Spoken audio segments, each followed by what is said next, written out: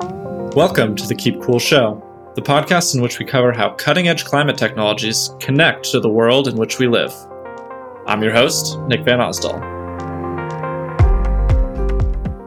We're effectively Lego, where you can, if you kind of agree with how the Lego works or is built or the fundamentals of the Lego, you're then able to build whatever castle, car, space shuttle you actually might want to build with it.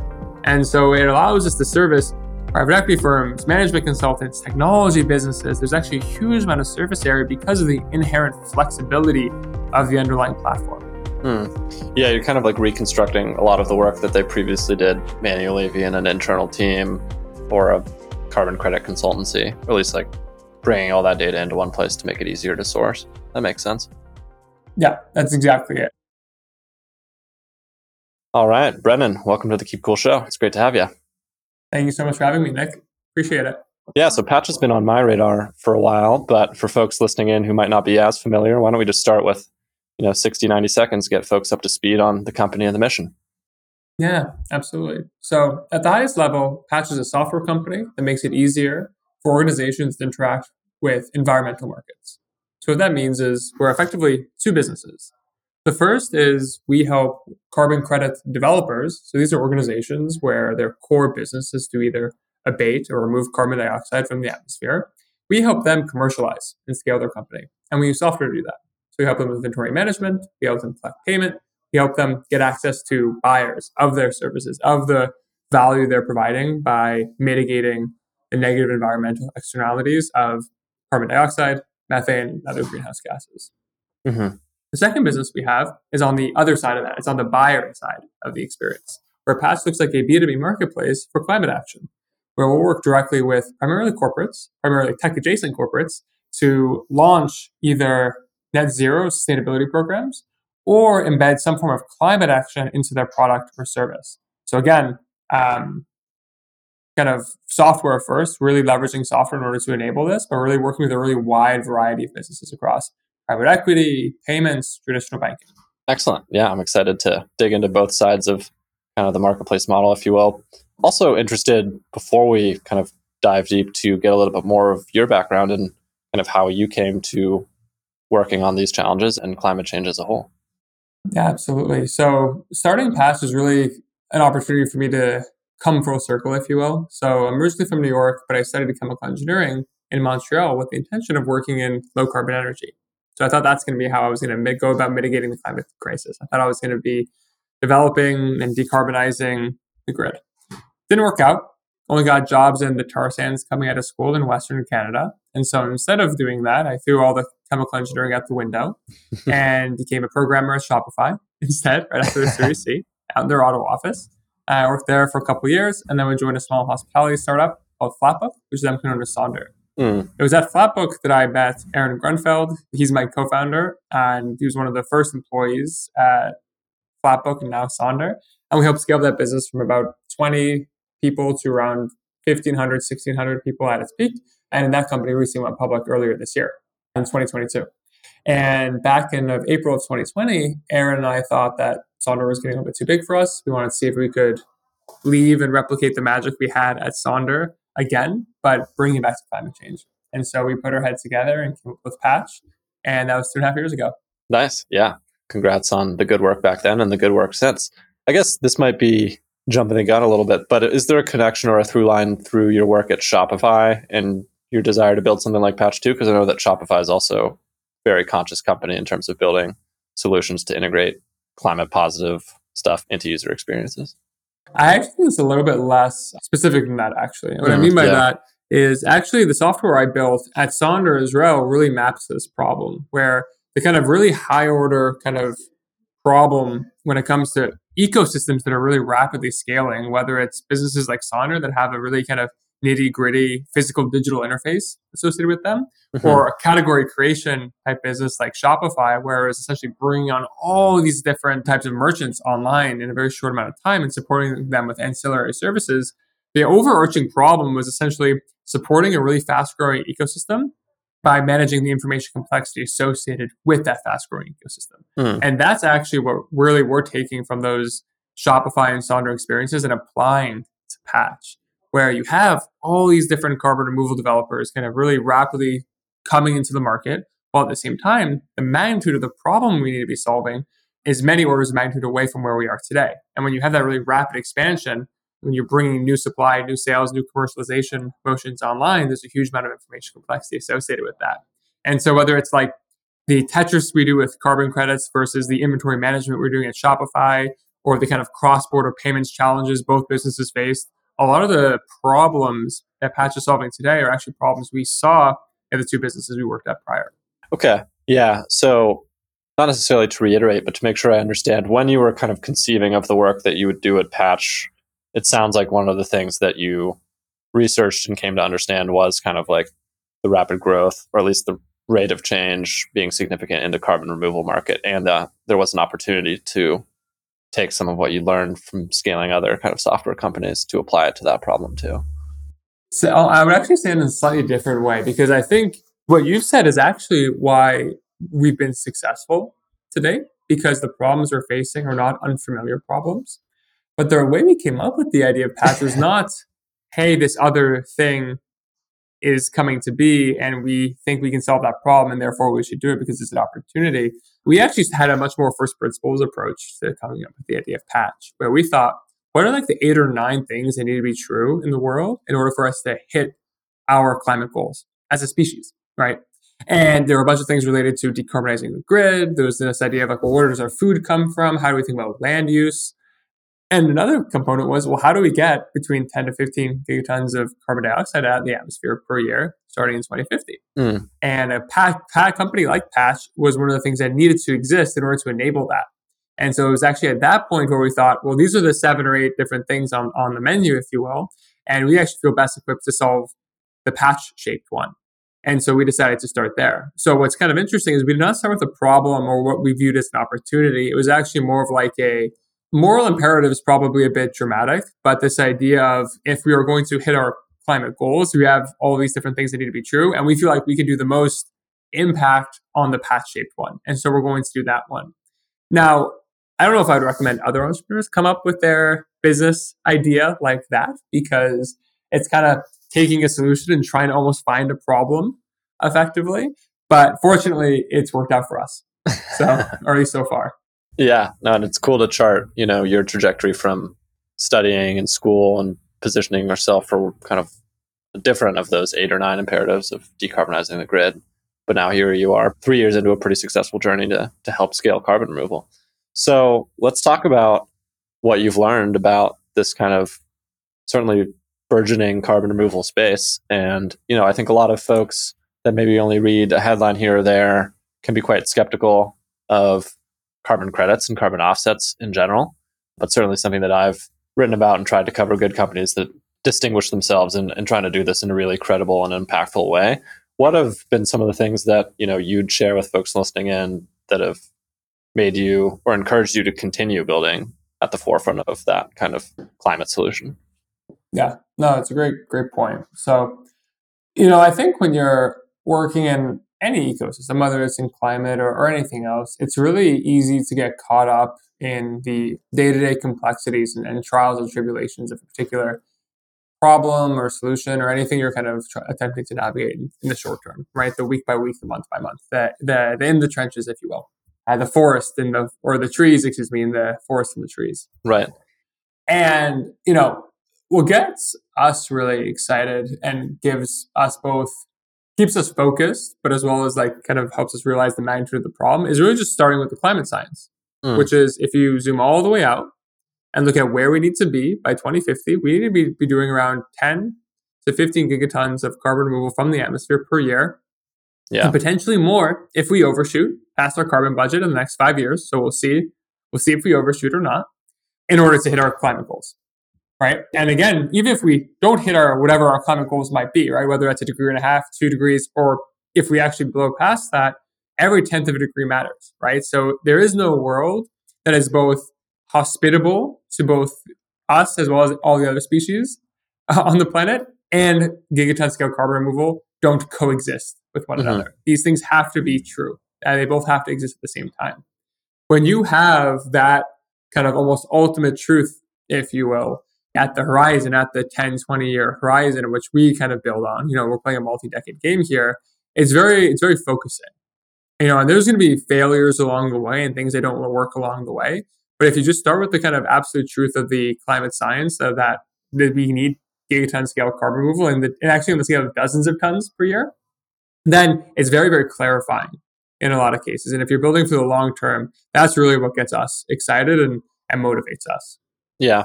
And for folks listening, just for clarification, a gigaton, billions of tons of carbon removed annually. And we're talking about an industry which is currently at scales that are, in the hundreds of thousands or millions. So discussing, how to 1,000x or even 10,000x the scale in a carbon removal industry. So what are some of the projects that you're working to support, and what does that support look like? Yeah, that's a great question. So there's actually a huge amount of diversity on the Patch platform with respect to kind of the different chemical pathways that can remove carbon. So whether that's something as familiar as something like what we would describe as a short-term carbon cycle. So that's a nature-based solution. So that might be something like a reforestation project. That might be on the scale of 50 to 150 years worth of durability.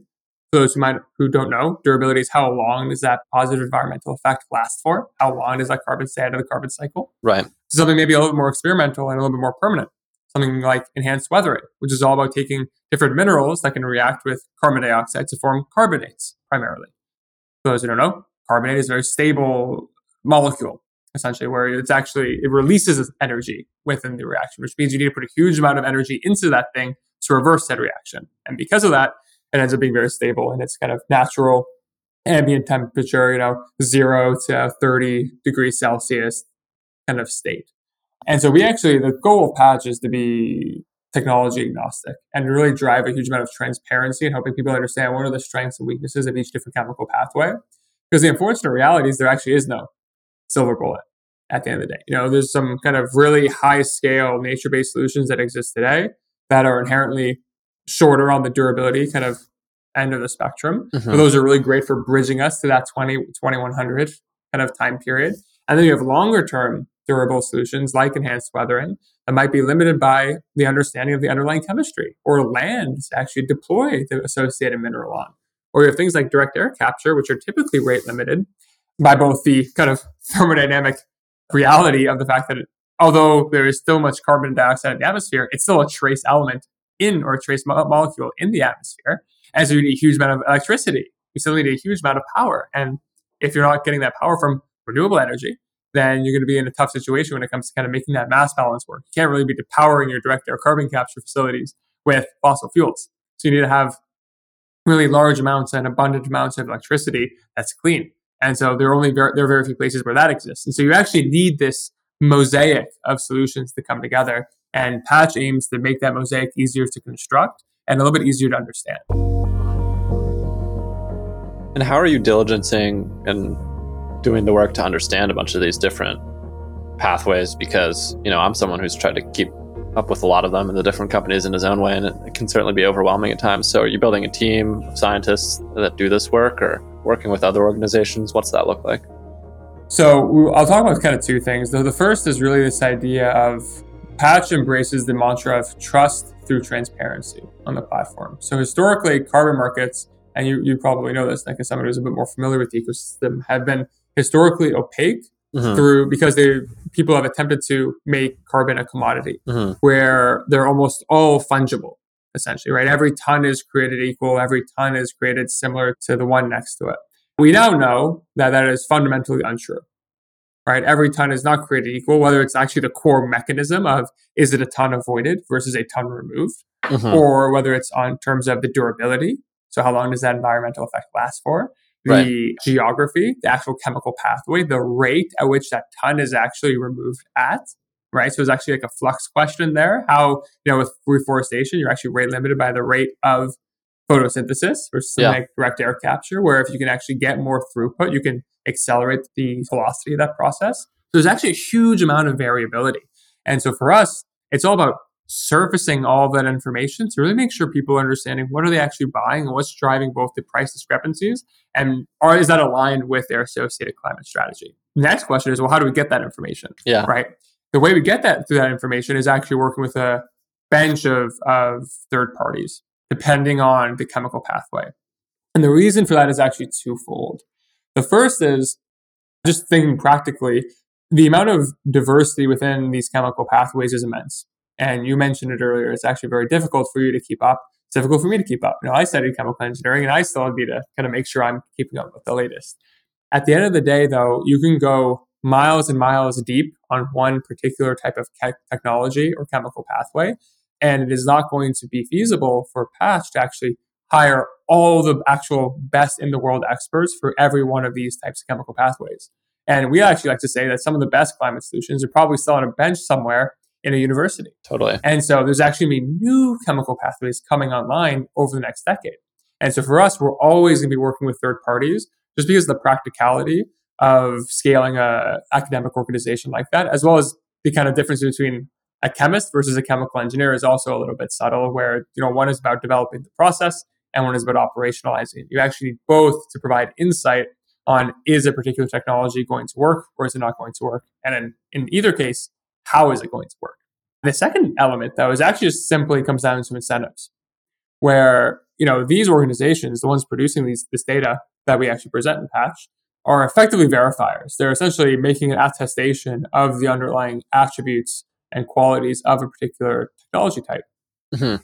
If you think about Patch at scale, though, where we make money through volume, we would technically be incentivized if this was all in-house to say everything works all the time. Right. And that's because we want to have more volume to sell.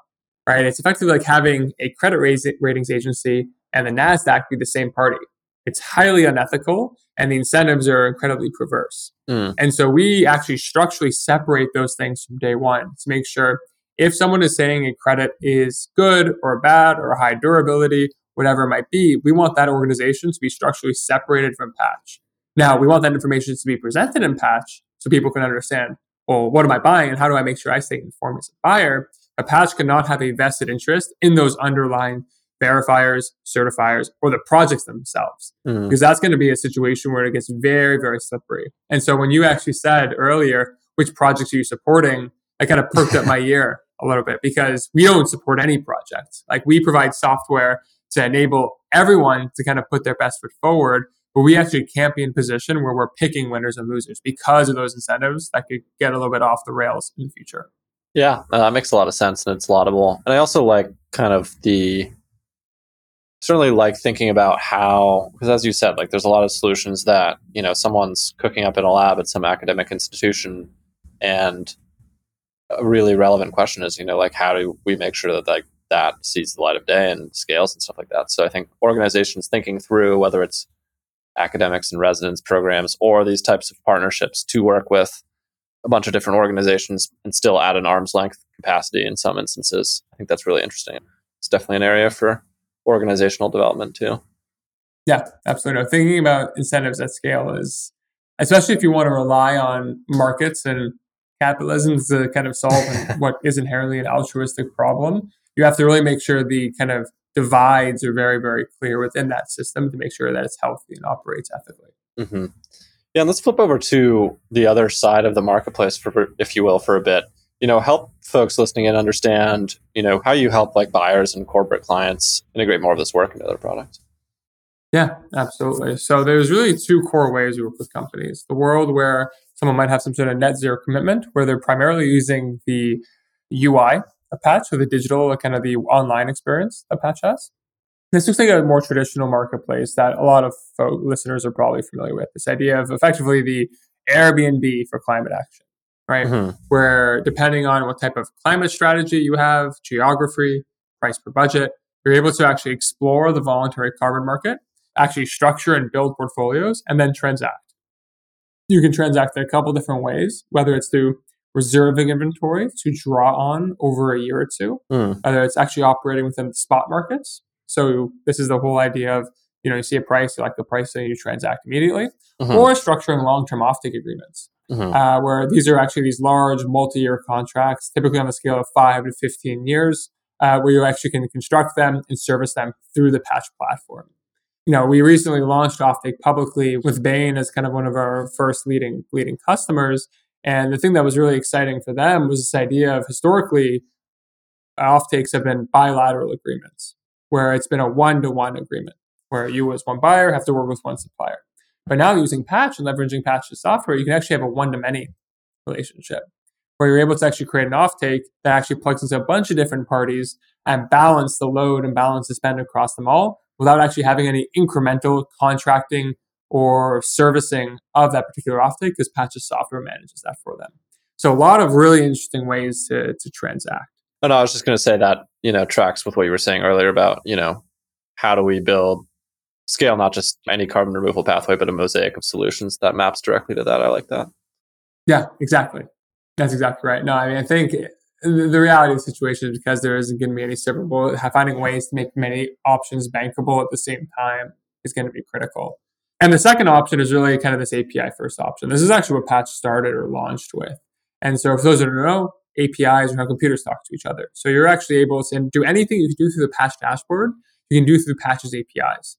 So you're able to actually write a couple lines of code and embed some form of climate action within a digital product or service. And so you have companies like Afterpay who can actually write a couple lines of code and embed the ability to compensate what their end consumers buy through the Afterpay app from Afterpay, where you're actually able to see a subset of the Patch project network and transact from the Afterpay app. And that's all powered through Patch's APIs. So we actually have both use cases. It's actually about 50-50 between customers of each. Nice. Where you have companies like EasyPost or Afterpay using the API experience. And then you'll have like large private equity firms, banks, sometimes e-commerce platforms using the kind of procurement tools.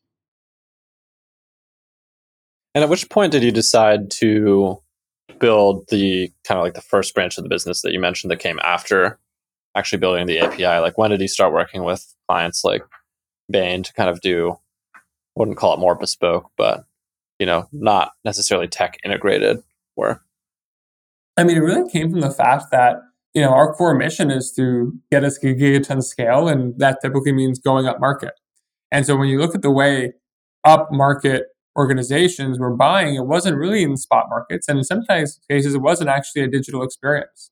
It was actually a large procurement team or maybe a chief sustainability officer putting together a broader strategy and needing tools to give their team more leverage in order to interact with these markets. And so it was actually like a very organic moving up market and seeing what problems different organizations were having. They were a little bit different from what we had, but still were easily attainable based on the products we had built to date. And so we were actually pretty easily able to service that need. Yeah. And I can imagine it was, the first time some of those clients came through the door, they probably asked a lot of the same questions I do of like, how are you, building your portfolio of carbon credit projects? Like, what did that diligence process look like with your first, enterprise scale client? Yeah, that's a great question. So, I think the first was probably RBC, Royal Bank of Canada. It's the largest bank in Canada. For us, it was actually most of the kind of weight of the process was actually on IT and security, kind of going through actually the software procurement flow.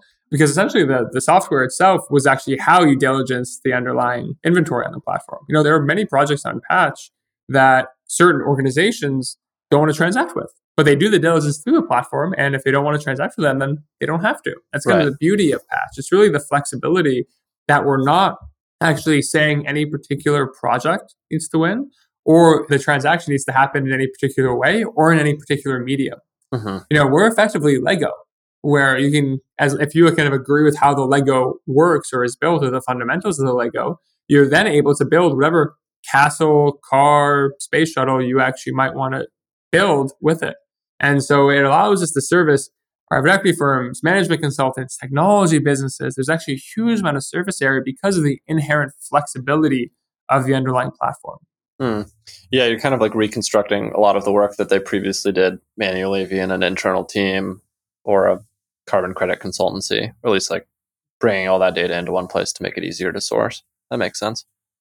Yeah, that's exactly it. And that's actually why we resonate so well with CSOs, where we really believe that carbon compensation is highly aggregatable and outsourceable. But carbon decarbonization is typically very specific to the value chain of a particular business.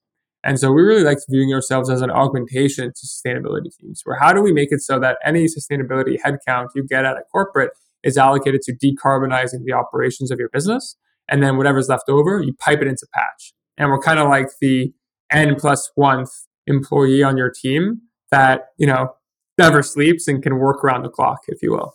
Right. Yeah. Not to be too pessimistic about old models, but each dollar that goes to a middleman that doesn't have to be there is $1 that doesn't go to scaling a carbon removal project or others. So that makes sense. Yeah, that's exactly right. In terms of like the solutions that you integrate into your platform, we've talked a lot about, traditional carbon credits, but we also when we started the conversation, you mentioned other things like other environmental benefits or methane reduction projects. Like, will the scope of solutions that you integrate into the platform and use Patch to scale expand over time? And what are some of the examples maybe of things that are already kind of a bit further afield from really like traditional quote unquote carbon credits? So, without giving too much of our future away, I think the way to think about Patch is the core unit within Patch is actually not a carbon credit, but it's what we describe as an environmental derivative, where there's some sort of positive environmental benefit that has a bunch of metadata associated with it, a unique way to serialize that information. So that's how you identify it. There's a unique identifier. And then a core unit or base unit. In the case of carbon, that's tons, that's metric tons. But in the case of renewable energy, that's megawatt hours. Or in the case of water, that might be cubic meters. Or in the case of plastic, it might be tons again. And so the way we built the platform is actually not coupled to voluntary carbon or even carbon or greenhouse gases at all. And so we are evaluating what does it look like to potentially have additional different environmental derivatives on the platform, and both what suppliers are selling into multiple of these markets, as well as what buyers transact in many of these markets. So there is actually a Venn diagram to kind of look at there.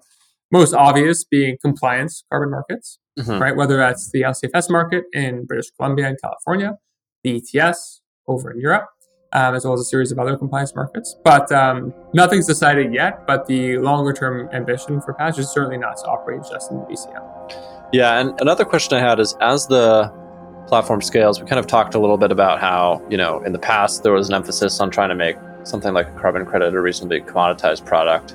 Now there's some unbundling happening that kind of rightfully addresses or recognizes that there can be a lot of fundamental differences in how these things are produced and the characteristics of the credit itself. But as, certain products start to maybe trade at scale more in coming years, like, do you think there'll be a point in time where there's some recommoditization, or at least like where some of the like aggregation leads to interesting price information that will be informational to the market too? Or is that not something that y'all are thinking about, like stripping out and doing data analysis on? It's a good question. Where like this idea of like things really kind of concentrated, and then now we're kind of in this stratification or unbundling as you described it. I think what's kind of tricky with carbon specifically, or honestly any environmental climate technology that doesn't apply to other commodities, is this idea is kind of actually twofold.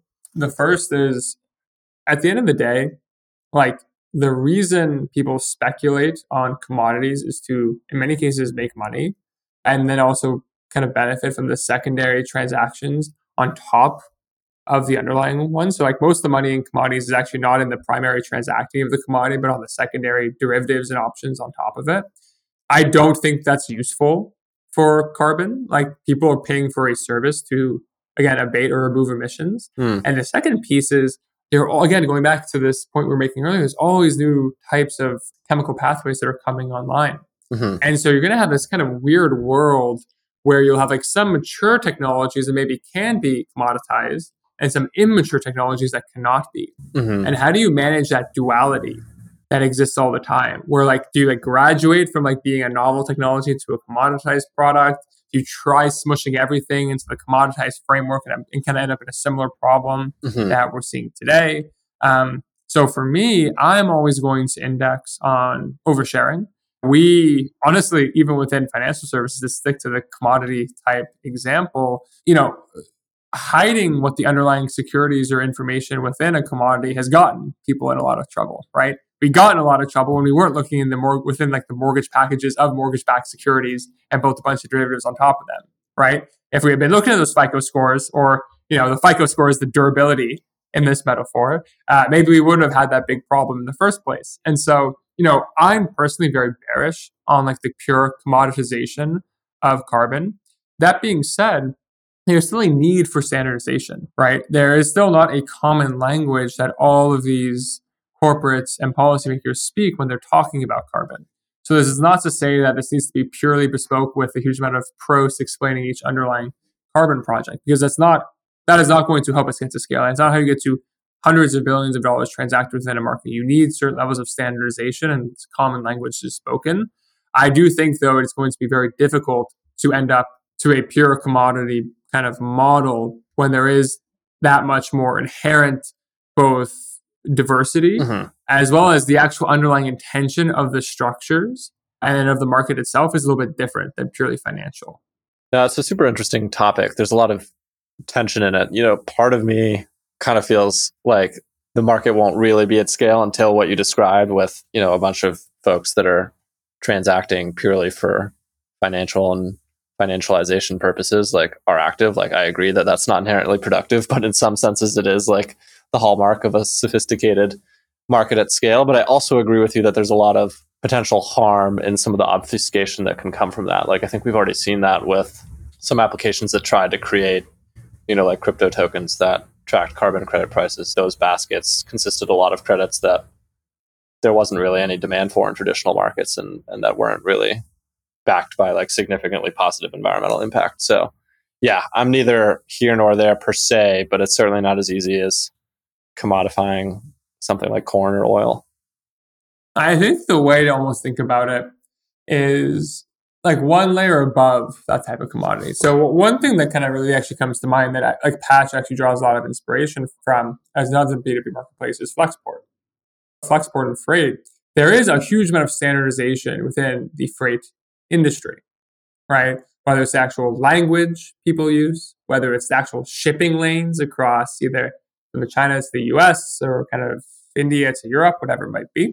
So there's a huge amount of standardization, but there is still no pure abstraction where you're like 2 or 3 levels away from what is the underlying, like where is the container and what is the container doing and what is in the container. And like there is still a huge amount of like emphasis put on the kind of more detailed data, but there's still a standard language in how people talk about this industry. And freight is worth hundreds of billions just within the US. And I forget how big it is globally, but it's very, very large.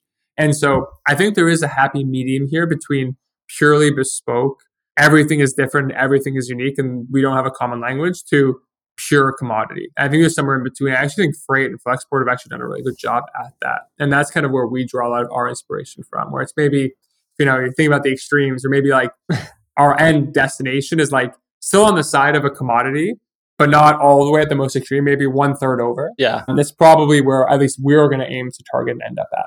Gotcha. Yeah, that's good to know. And that's funny. I know a couple freight brokers. I should probably take that analogy and get on the horn with them soon and understand their business better than I have in the past. Yeah, stress test it. I just came up with it now. So give it a stress test and see if it flies. Yeah, I'll pick their brains. No, that's good.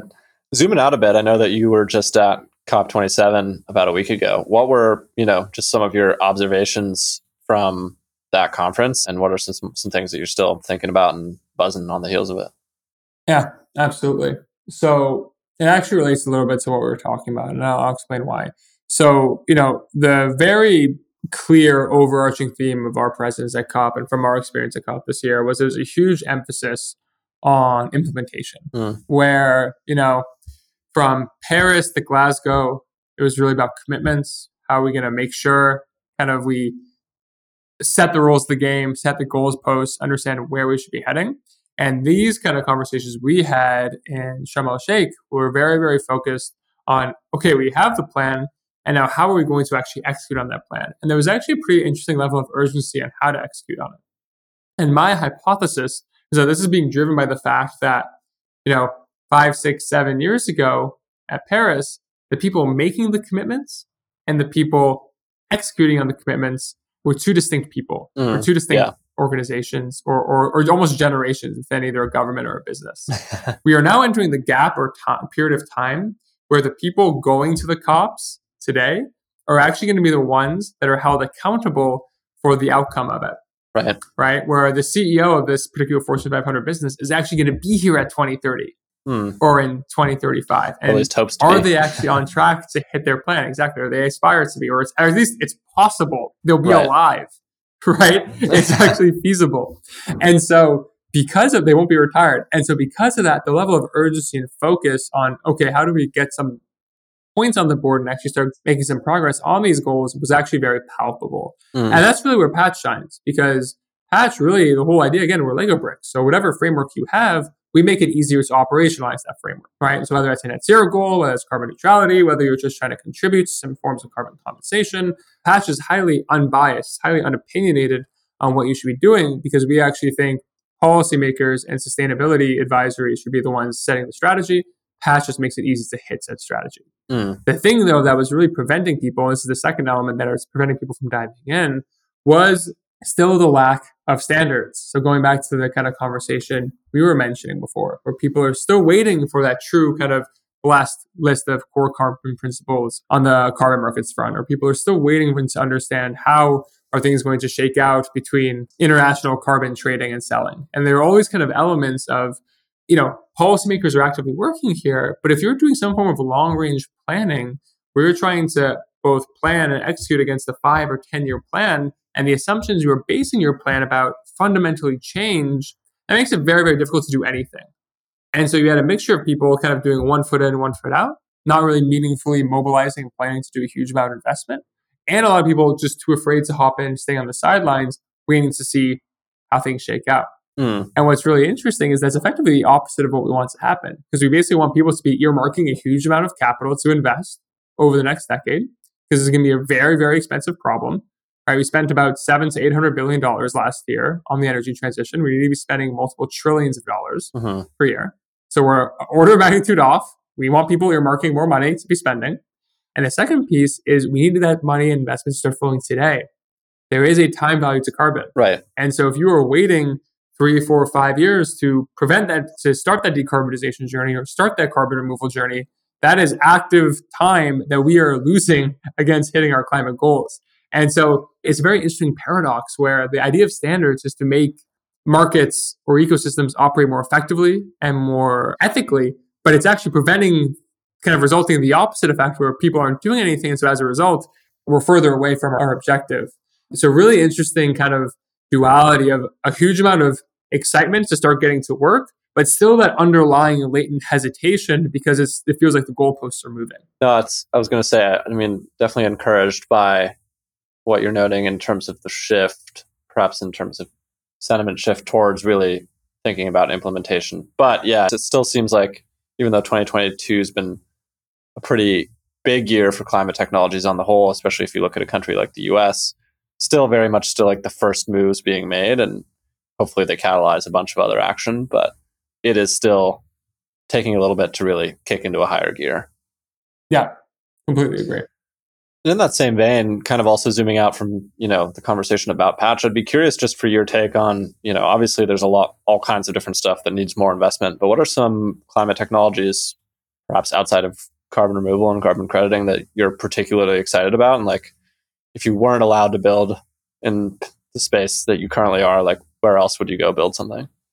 I think it's a great question. So something that was actually very big at COP this year that it was definitely the new kid on the block is this idea of green hydrogen. So this idea of this fuel that can be used, it's dispatchable, it's combustible, but the actual exhaust is just water. I think the idea of honestly retrofitting and taking advantage of old assets and trying to find a way to use the fact that they're expected to be 30-year assets and maybe we're 5 years into the lifespan, how do you retrofit those? I think is really interesting. So whether that's gas turbines, whether that's actually finding ways to cap old mines or kind of use existing infrastructure for something more sustainable, I think is actually really, really fascinating. Yeah. And the second, honestly, which is, I don't know if I would actually do this because I don't know if I'm this much of a masochist. There's this great book called Superpower, which basically talks about this guy, Michael Skelly, where he tries building transmission lines from Oklahoma and Texas to, I believe, the eastern seaboard to the TVA. The project ends up dying, but this idea of effectively moving clean electrons around land, I think is really, really compelling and interesting. Yeah. Very difficult to get done politically in the United States. But if you can find a way to get all that wind we have in the middle of the country and get it to the coastal cities, we're going to be in really, really good shape. Yeah. I mean, it's pretty striking to look at like a map of ERCOT in Texas, the grid. On certain days, you'll just have like incredibly cheap electricity along the Gulf where there's a lot of wind. And then like you'll go 100 miles inland and the prices will be like super expensive. And there just isn't always an efficient way to move electricity even 100 miles in the US, let alone 1,000. I think there's also a stat like the last decade, China's built 18,000 miles of super high voltage transmission and the US has built 0. So that's a problem for someone to go. It's a problem for many people to go tackle from an engineering and political perspective for sure. Well, it's been awesome having you on, Brendan. One more question for me that I always like to surface for founders and growing organizations is I'm sure there's people that are listening in and are excited about what you're doing. What are the kind of teams that you're actively hiring for and where should people look if they're interested in getting involved? Absolutely. So if you go to patch.io, all of our jobs are open. We're hiring a couple more roles this year. We're actively hiring across all functions at Patch, whether that's marketing, whether that's sales, whether that's engineering and design. We're hiring across all of them. Engineering, design, product, that's all going to be US based, but we're hiring across many disciplines also in our London office out in the UK. So if you have any European or London users, we actually almost 30% of our customers are actually based in Europe. So we're beginning to continue to invest in our presence there. So yeah, come on down. We love to have you help us scale unified climate action. Awesome. Sounds good. I'll make sure to check out some of those myself and add them to my job board too. It's been a pleasure. I'm excited about what y'all are building and look forward to catching up soon. Awesome. Thank you so much, Nick. Thanks for tuning in. So you don't miss the next episode on another cutting edge climate tech, make sure to subscribe on Spotify, Apple, Google, or wherever it is that you get your podcasts. And to get even deeper, you can sign up for my newsletter on workweek.com. We'll see you soon.